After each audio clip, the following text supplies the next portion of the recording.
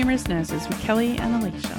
The podcast that's perfectly mediocre but apparently still interesting. Oh my God. Welcome to episode 14 of Two Humorous Nurses, where we plan to bring you funny, informal, conversational chat about all things nursing. And today we are talking about nursing personality types and specialties, which is pretty exciting. This is something we talked about very early on about doing. And I think I was inspired by this comedian who's a nurse, and she's talking about personality types in nursing, in that there's the old whale and then there's dolphins, they're the young, perky, that's a very bad enthusiastic one. That was pretty good. And then there's penguins that huddle people together and are there to support them. Am I a penguin? There was another one. I can't remember. We'll have to have a look at it. I want to be a penguin. But I think that was what sort of inspired it, because it was very funny and very true. Was it like a skit? Yeah, it was a stand-up comedian. She was doing a bit. Oh, I'm going to Google that. Yeah, it was great. Yeah, it's just very funny. And because it was about nursing, you just can relate. I took a couple personality tests. And then you made me take it. I did. I did that Gretchen Rubin one that you were talking about. That's right. And I was the obliger. Can't up tell. Of course you're an obliger. You do everything you're told. You're a good girl. Yeah, I know. And but did you find that interesting that obligers don't keep their internal expectations? They don't? Yes. Really? Yeah. And is that you to a T? Yeah. So you'll happily please everybody else and please yourself at the last cost. So I like to think that I will please myself and do all those things that you want to do. I want to, to make yourself happy. But I'm more likely to do that for other people, to make other people happy, because I like to see other people happy. So you've got to have somebody else keep you accountable. That's the way that you're going to achieve things. And then sometimes I get really upset, because I'm a Cancerian as well. I get really upset that other people don't do the same thing for me. And then I forget that everyone's just because different. I'm the kind of person that if I hear someone's sick or unwell, I'll go around and drop stuff off, or I'll, I try, because that's what I would want, but I very rarely get it back, and that's okay. It just every now and again I'm like, why doesn't anyone think of me? Kind of thing. And then when they do think of me, I'm all like, oh, that's just awkward. You didn't have to do that. Please don't do that. Because it's, I can understand where you're coming from. It's funny because I struggle to keep because I'm the opposite to you. I'm a questioner, so I struggle to keep the external expectations unless I think that they're reasonable. Of course. Yeah. But I find it very easy to meet my own expectations. So if I set myself a goal, there's a good chance I'm going to achieve it. Unless I decide that achieving that goal no longer serves a purpose to me, then I will happily let it go. But, if I said I'm going to lose 5 kilos in a month, then I'll just do it. It literally, if I set my sights on something and can fathom why it's going to be good for me or why I need to do it, then done. Yeah. It's set in stone, which I think is pretty cool. But then I frustrate myself a bit because I get myself into trouble when I don't meet those external expectations. This is getting a little bit off topic, but it's really interesting. Gretchen Rubin has a thing called you're either a marathoner or you're a sprinter, right? She says that if you're a marathoner, if you've got a task or if you've got a project or something, you will do bits at a time and then you will achieve it in time, well and truly in time, and then you'll submit it. If you're a sprinter like me, you'll get 4 weeks to do it, and you won't start it until 3.5 weeks, and then it's due in a few days. So and then that works for some people. Yeah. But I'm a sprinter, but I secretly want to be a marathoner. I was going to say, what if you're a little bit of both? Well, some people, it's what works for you kind of thing. So if you're a sprinter and that works for you, then that's fine, because if you do your best work in that last 4 days, you're fine. But if you are submitting shitty work just because you're a procrastinator, not because you're doing your best work in that time. Yeah. So with nursing, we've done a little bit of research for this one. We have, yeah. Shocking. Well, you actually did way more than I mean, I went to the effort to print everything out and then forgot it. I did it today after I got my hair done. Not washing my own hair anymore. I think the first time I researched this was early last or mid last year when we were recording. But then it all went out the window. Yeah. And then you sprinted. Yeah. So we looked at what type of personality quizzes and things that nursing organisations might have used. So everything I found was American. Yeah. So about 20% of organisations still do some personality testing as part of their recruitment process. I think that's kind of good. Well, I mean, it is and it isn't, because you can fake a personality test. That's true. Like, it's not difficult to do. That they might want to hear. Yeah. Personality in nursing has gone hand in hand for like decades, like over 70 years. I found a study from the 1950s which talked about using a personality test called the Edwards Personal Preference Schedule, which was created by a psychologist at the University of Washington. Washington? Whereabouts is Washington, Kelly? It's yep. Washington? Yeah. Anyway, so they looked at nurses between the ages of 16 and 85. God bless those 85-year-old nurses out there. And basically... What are they doing? I just picture like some old nurse working in a dentist's office and he's like, can you get me the whatever? And she's, just walking real slow, get this, brings it back. When you think of nurses, what do you automatically think of, female or male? Female. Right. This study that I read, and it was like 18 pages long, and it was like someone had photographed every page and put it on the internet, because obviously it was pre-internet. It referred the nurses as he's, because women didn't exist back then, clearly. In the 50s. And I wondered... It was very interesting the way that it was written, and I noticed that almost straight off the mark. So this Edwards Personal Preference Schedule covers 15 personality variables. Can you tell us what they are? Yep. Achievement, so the need to accomplish a task well. Deference, a need to conform to customs and defer to others. Order, the need to plan well and be organised. Exhibition, a need to be the centre of attention. Autonomy, the need to be free of responsibilities and obligations. Affiliation, a need to form strong friendships and attachments.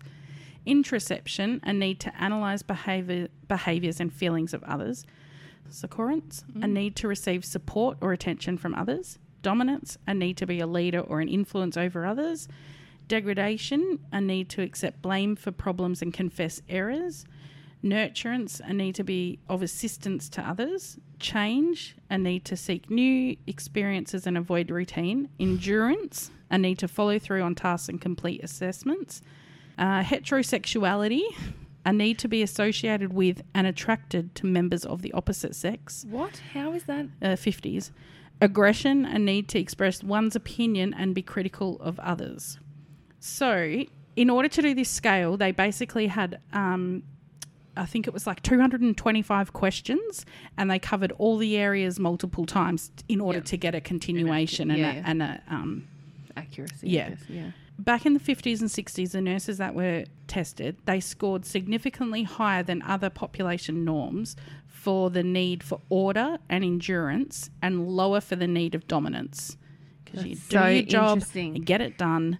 That would be, I think, if nurses these days took those exact tests, it'd be totally different. Oh, 100% different. And when I think about my grandmother, who was a nurse, she, when I looked at her like scorecards for nursing, she scored very highly on cleanliness, because you can clean a syringe and some bandages. But she said to me, like, you would all have to be ready at a certain time, and all your patients, you can imagine on those big long wards with just beds down the side. They all had to be in bed, laying with the bed sheets on their back. exactly 30 centimetres off the ground, and the matron would walk down with the head doctor measuring the bed sheets, because that is the most important task, and your patients just had to look good. It's incredible how much nursing has changed. Isn't it? Like now, like she would say to me, and I'm talking when I first started like 20 years ago, she would say, I can't believe you would talk to your manager like that. And I'm like, but she's just... I know she's my manager, but she's also, like you like to question things. Yeah, like you're allowed to question. Yeah. Like back in her day, you just did what you were told. You followed orders. You had endurance to finish your task, and you had no need for dominance. And I can totally understand. Clearly, you couldn't be gay. No, yeah, well, apparently. Jesus Christ. It's interesting, nursing back then attracted people who were, scored highly in order, like an organisation. Yeah. Because if you think, in nursing nowadays, it's Murphy's Law. If you're organised, something's going to throw a spanner in the works. Like, you cannot be organised to be a nurse. Some of the best nurses are the most disorganised people in the world. We organise our day in oncology. We have a calendar. We slot people in. We have allocated times. But it only takes one thing to throw off that allocated time, which throws off your allocated... Because you have chairs, you got to fill them.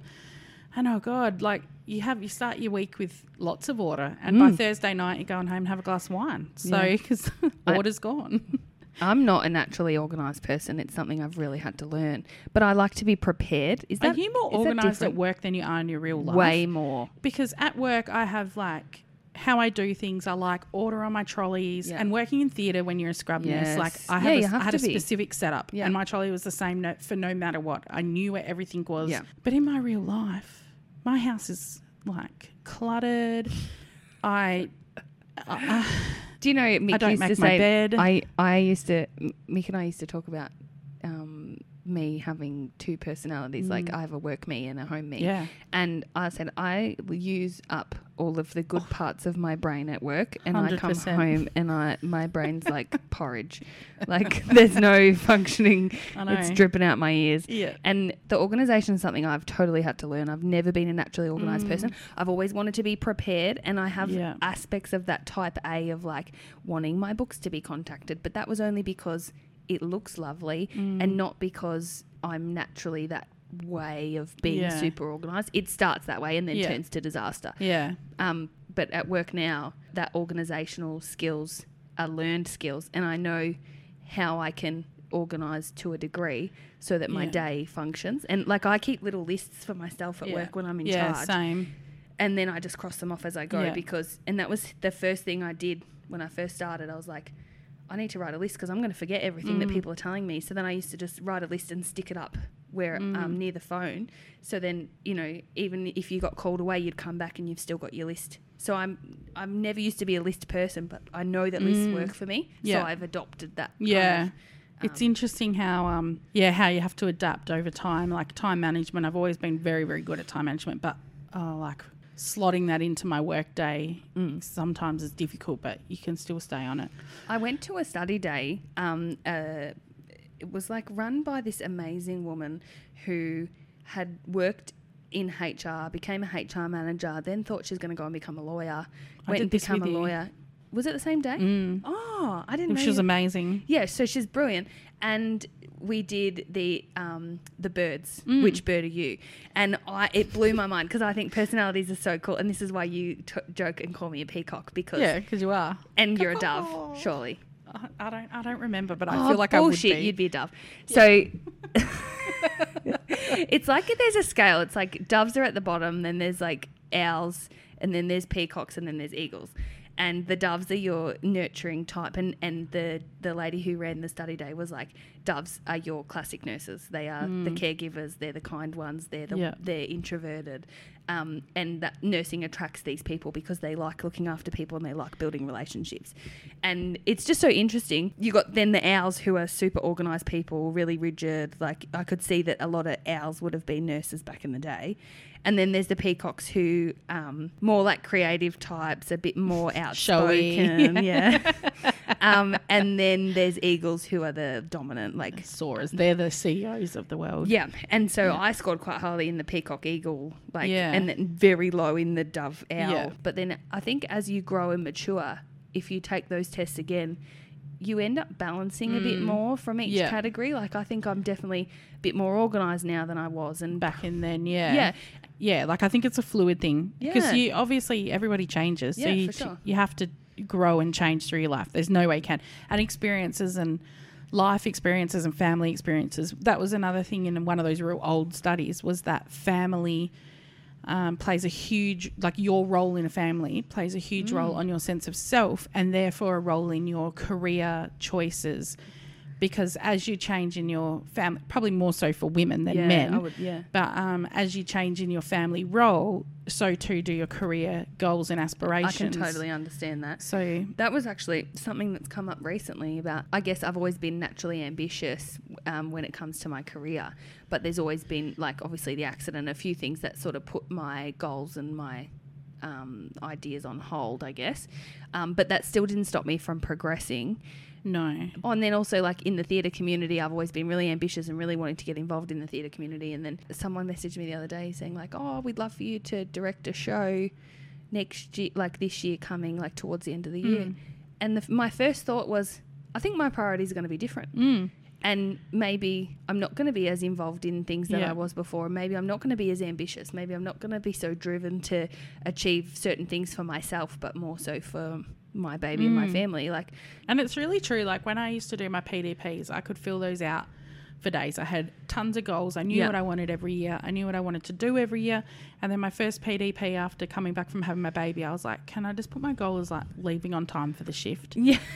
Like, so I can get home to my baby. Yeah, like I honestly, and I've really struggled ever since. I mean, as I've gone into new areas, I get new goals, wanting to complete education and things like that. Which you have studied a lot the last couple of years. Yeah. I think because we moved and I just shook things up a bit. But you wants and needs change. And I think, and with that comes personality change. And also will come change in the areas that you want to work, because you're no longer maybe necessarily like, as much as I loved theatre, I couldn't work in theatre anymore. Yeah. Is that because it didn't suit your lifestyle anymore? Or yeah.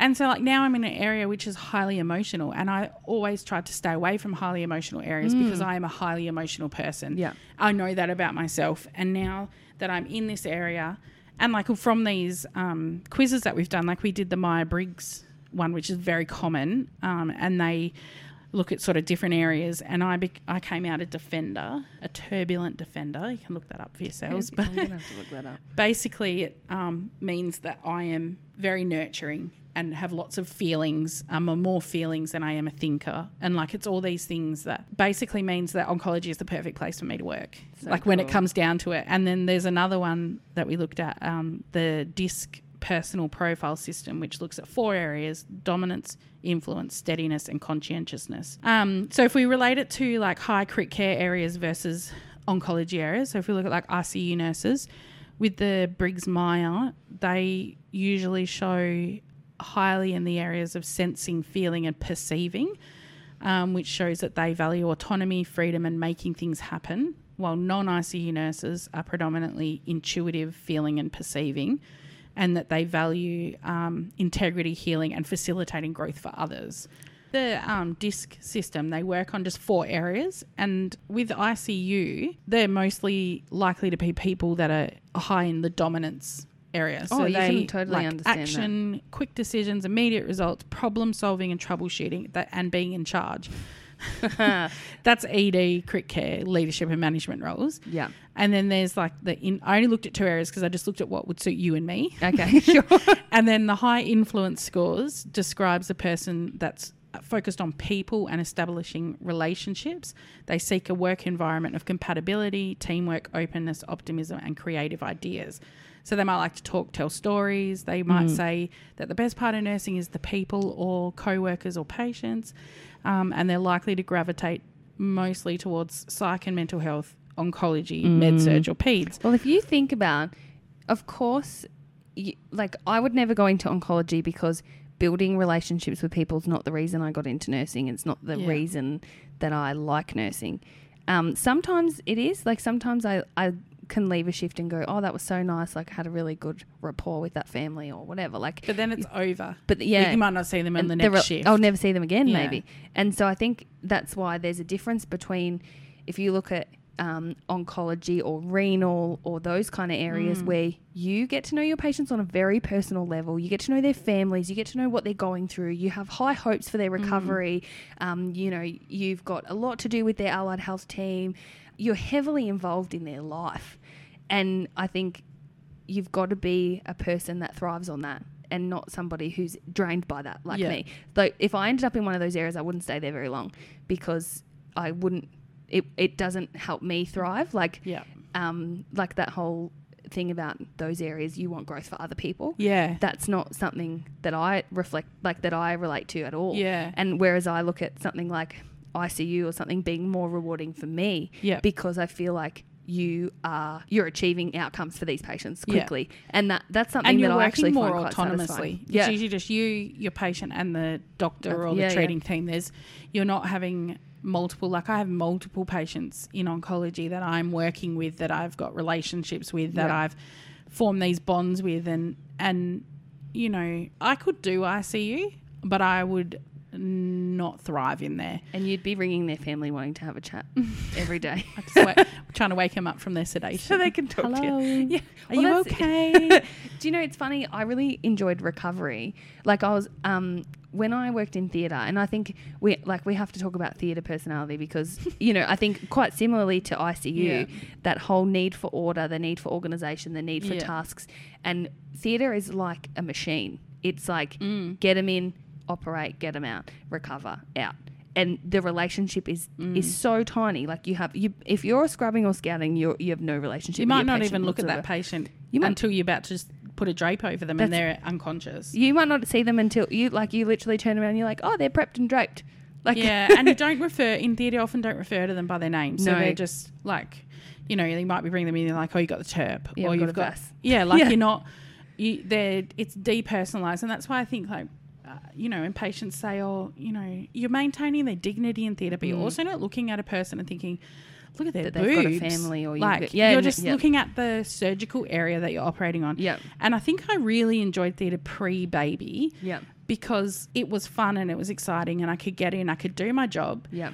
I had control of the situation. I didn't need to have any, you know, it was a fun environment. I had great relationships with the doctors. Yeah. And then I go home and I live my fun life with my husband and, you know, and then I had a baby and all those emotions and hormones that come with it never left. I cry at TV commercials, like, for God's sakes. And I went into theatre and I was working in, you know, I did a lot of breast cancer people, and there was people my age or people my age with kids, and I started to think, bloody hell, like that could be me. You're going to say fuck then. Why did you not stop yourself from saying fuck? And then I could be like, you know, like, why is she having boobs? Like, she's 19 years old. She doesn't need breast implants. Look at those perfect boobs. Like, and I started to think about these people as people, and I started to get really triggered by it. And then, you know, I went back to the wards and that was pretty shit. And now that I'm in an area where I form these relationships with patients, I work very hard on letting it all go. Because I have to. But they're part of, and because we're in a small town, like they become part of your life. Like you still see people down the street and, you know, I have very few patients that I have memories of or who will last in my brain. Have the first patient that ever died on my shift, and I have half a dozen from where we work now. Yeah, well, it's interesting for me in theatre. I loved scrubbing and scouting. That was great because I was like blood and guts, and this is exactly what I want to be doing. Life. Yep, love it. And then I transitioned into anaesthetics, like as part of my rotation as a grad. And I was like, this is freaking cool. You get to chat to people, see why they're having their surgery, you know, see what's on for the weekend, and then put them to, and like have a little bit of a relationship. And, you know, it makes me think of Fight Club, the movie, how he talks about single serving friends on planes.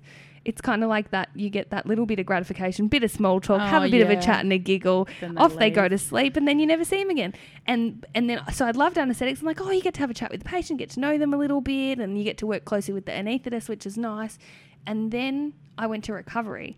And I was like, this is even better because you like got unconscious patients and then they wake up and they're feeling, you know, you give them a bit of pain relief, solving all their problems, and off they go. Yeah. And so like I found ways to be satisfied in each area, but I found anaesthetics and recovery the most satisfying. And I think recovery probably even more so because you've got that heavier level, like that bigger level of autonomy. Like you can bag a patient while, you know, you're waiting for the doctor or whatever, you've got that 5-minute Leobs and having one patient, and then once they're stable, you might get a second one, but then the first one's on its way out. Like I loved that quick turnover, and you're assessing them constantly too. So you're busy, but you're not busy sweating knackered. Yeah. Like it's a nice kind of busy. And I think if we just forget about like these fancy personality type traits that we're, like if it comes down to it, we all know there's like a handful of nurses in the world, and they're just the lazy ones,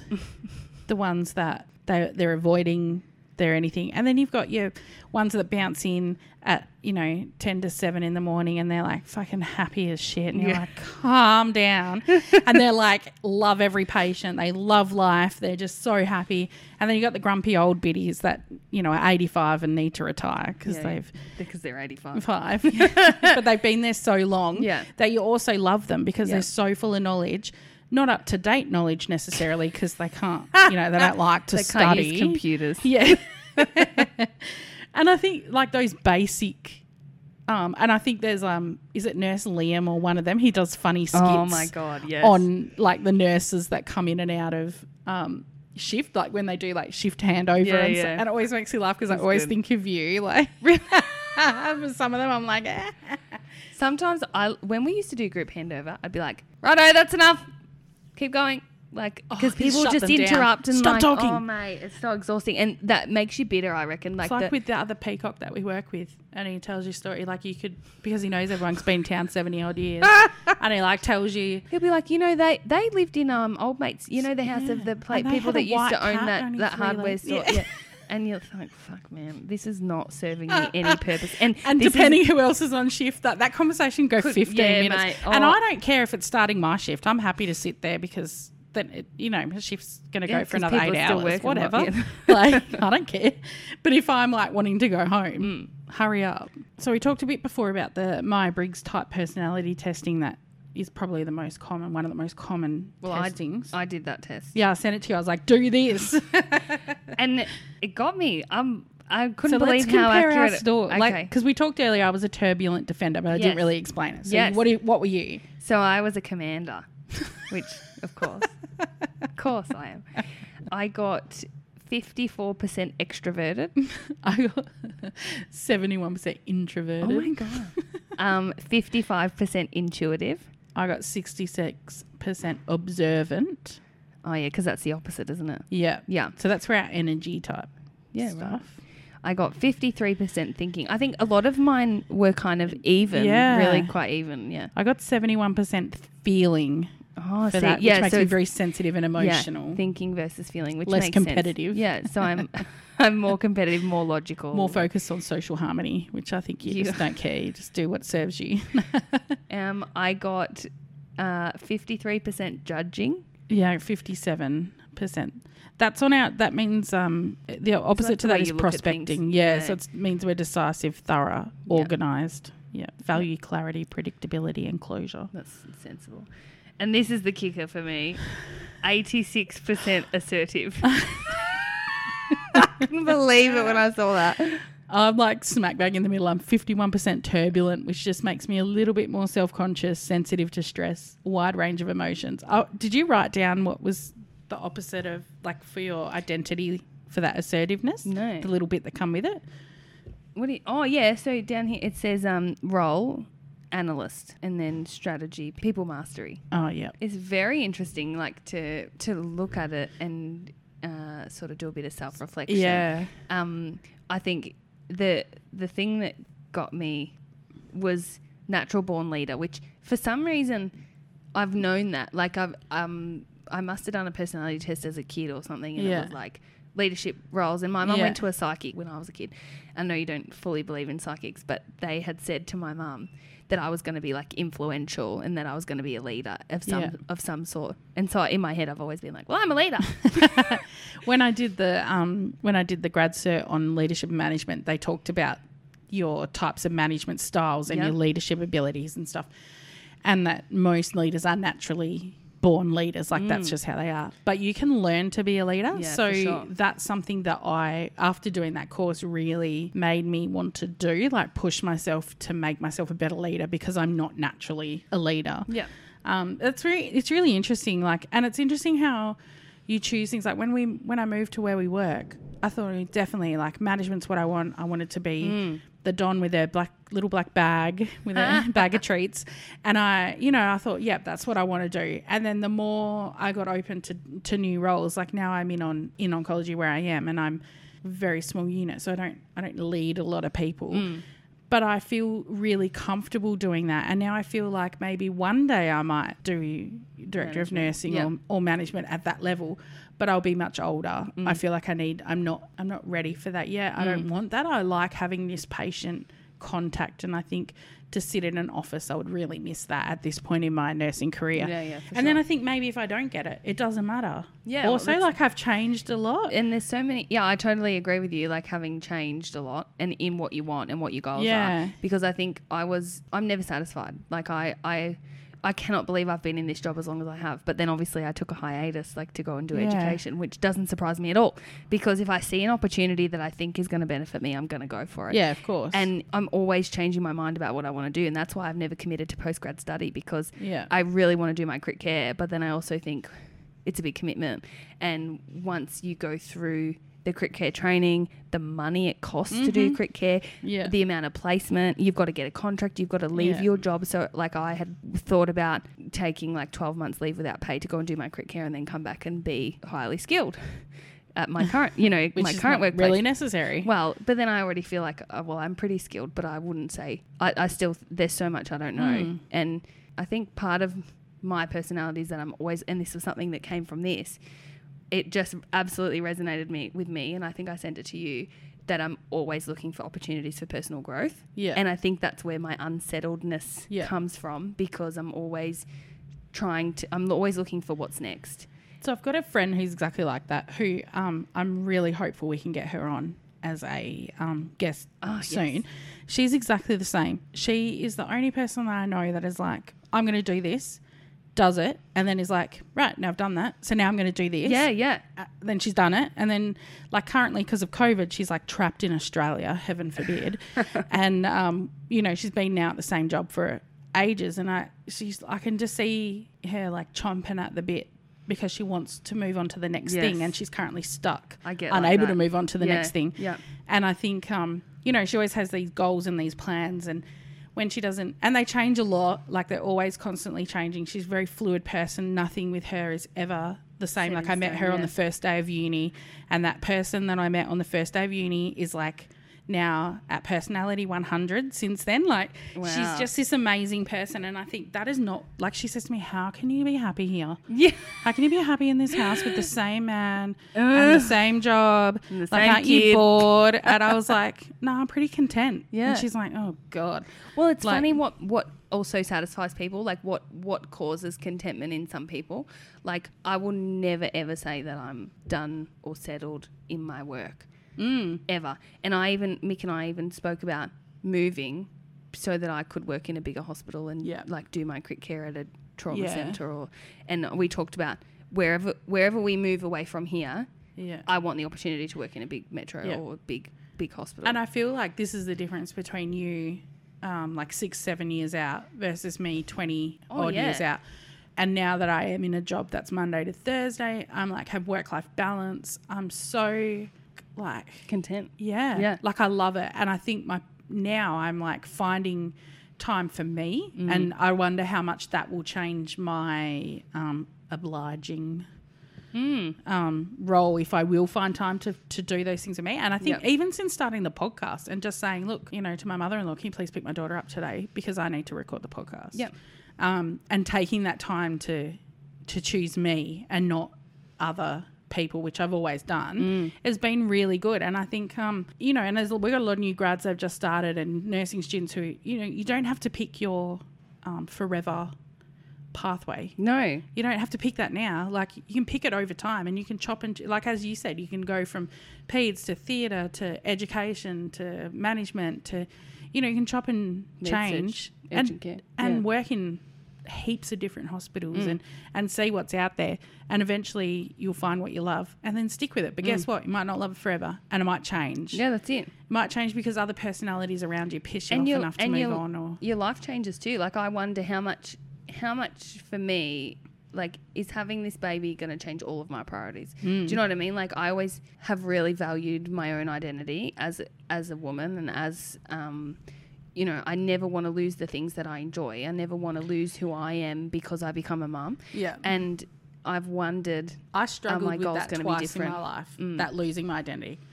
I struggled when I married my husband and had to change my name to his, because I was, like 33 or something when I got married, and I highly identified with my surname. It was attached to a family that I love. That family is known in areas, and I just loved it. And I wanted to change my name because I wanted to have the same name as my children. So, because I've never had the same name as my mum since I was 3 years old. So for me, all my brothers, like it really meant a lot to me to have my husband's name. But the day I went and changed them all at like Medicare and driver's license and all that, I just spent the whole day crying. Oh my God. I was so sad about it. I like it devastated me. But not in a bad way, just in a way that I was giving up my identity. When I fell pregnant, the same thing. I had Amelia. She changed my whole life. She changed everything. She changed the trajectory of my career and my goals in theatre. I stopped being Kelly. I started being Amelia's mum. Yeah. I still to this day am Amelia's mum. Yeah. And I think I have it on my like Instagram bio. I have like wife, mother, nurse, podcast host. And then underneath I write, not always in that order. Because I used to be I used to just be Kelly. And now people are like, oh, you're Amelia's mum. Or you go to work and they're like, where's Amelia? Who's got Amelia? Who's looking after Amelia? Not one person ever asked my husband that. No, exactly. No one gives two shits from him. No. Like where he... And it used to frustrate me so much that I'd stopped being who I was because now I had a baby. And I think that's the one thing about motherhood that I hate is that I'm no longer Kelly, the nurse. Like I'd been a nurse for longer than I've been a wife or a mother. But you'll get that back. Well, I feel like I've got it back a bit now. Yeah. But I mean, I'm 8 years on being a mum, but I still struggle with that loss of identity. Yeah. Like it's interesting. I wonder if because I suppose because I am such a feelings person and I have, high emotions see, it's funny. I am quite an emotional person, but it's the empathy that I struggle with. But when it comes to my family and when it comes to me, I'm quite emotionally intelligent, but it's other people's emotions don't always affect me. But I am emotional when it's my own thoughts and feelings. Like, does that make sense? Yeah.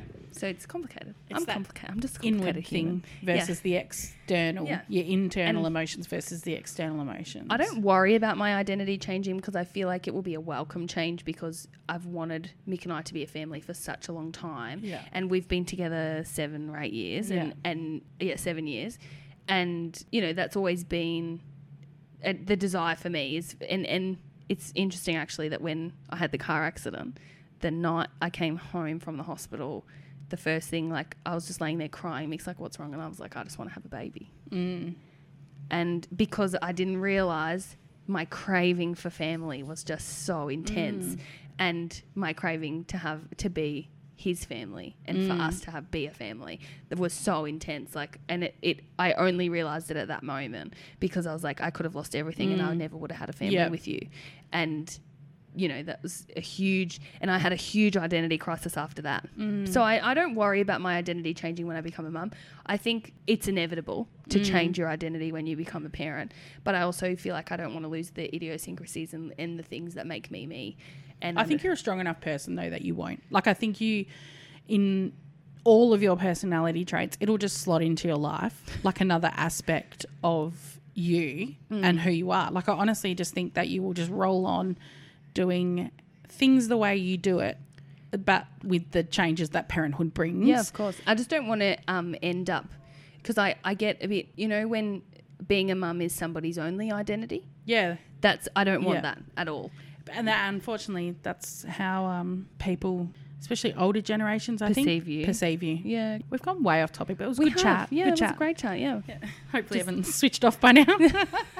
We'll start I think you've worked out that I'm very calm and empathetic and Alicia couldn't give a fuck. So pretty much, no. It's just, it's amazing to me that we've gone and looked at, okay, well, what personalities end up in which specialty? And then we've gone, oh, well, it's fucking right because you have... high functioning and you're chilled out.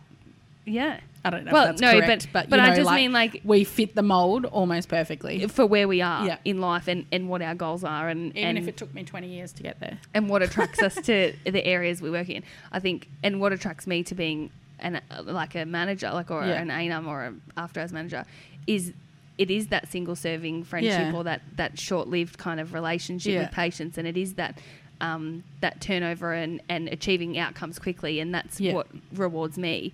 And then yours, it's just so interesting that it's so to a T of what the studies have said and what these personalities tests are telling us. It's like, I think if people are struggling with deciding on a specialty, you could just have a look at your personality and see what drives you and see what gives you energy, what do you thrive on. What goals do you have now? I don't really have any goals at the moment. I think I need to Aimless bitch.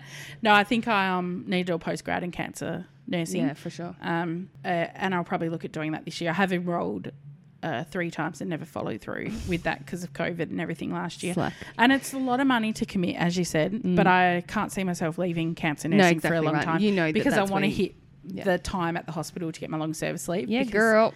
We really wanted to travel in America for like 2 months, but probably not going to choose not America. till 2026. Yeah. Yeah, I'm interested. I think I can't wait in 12 months. I was going to say, I can't wait to see after you've had Bob and you go back to work and see how things really change for you. Yeah. So, thanks for listening, and we've probably spent the last 20 minutes not talking about personalities, but we just had a good chat. Oh, kind of did. I think you guys like that. So. Maybe they don't. We don't know what's coming up next, actually. I think our next episode's up in the air depending on whether we can get our guest on board. Yeah, absolutely. So watch this space or watch our Instagram. We'll tell you we'll tell you what the next episode will be on our Instagram. We're not very organised, can you tell? Instagram is at 2 Humorous Nurses Podcast, or you can email us at humorousnurses@gmail.com. That's humorous like the bone, HUMERUS. Bye. Bye.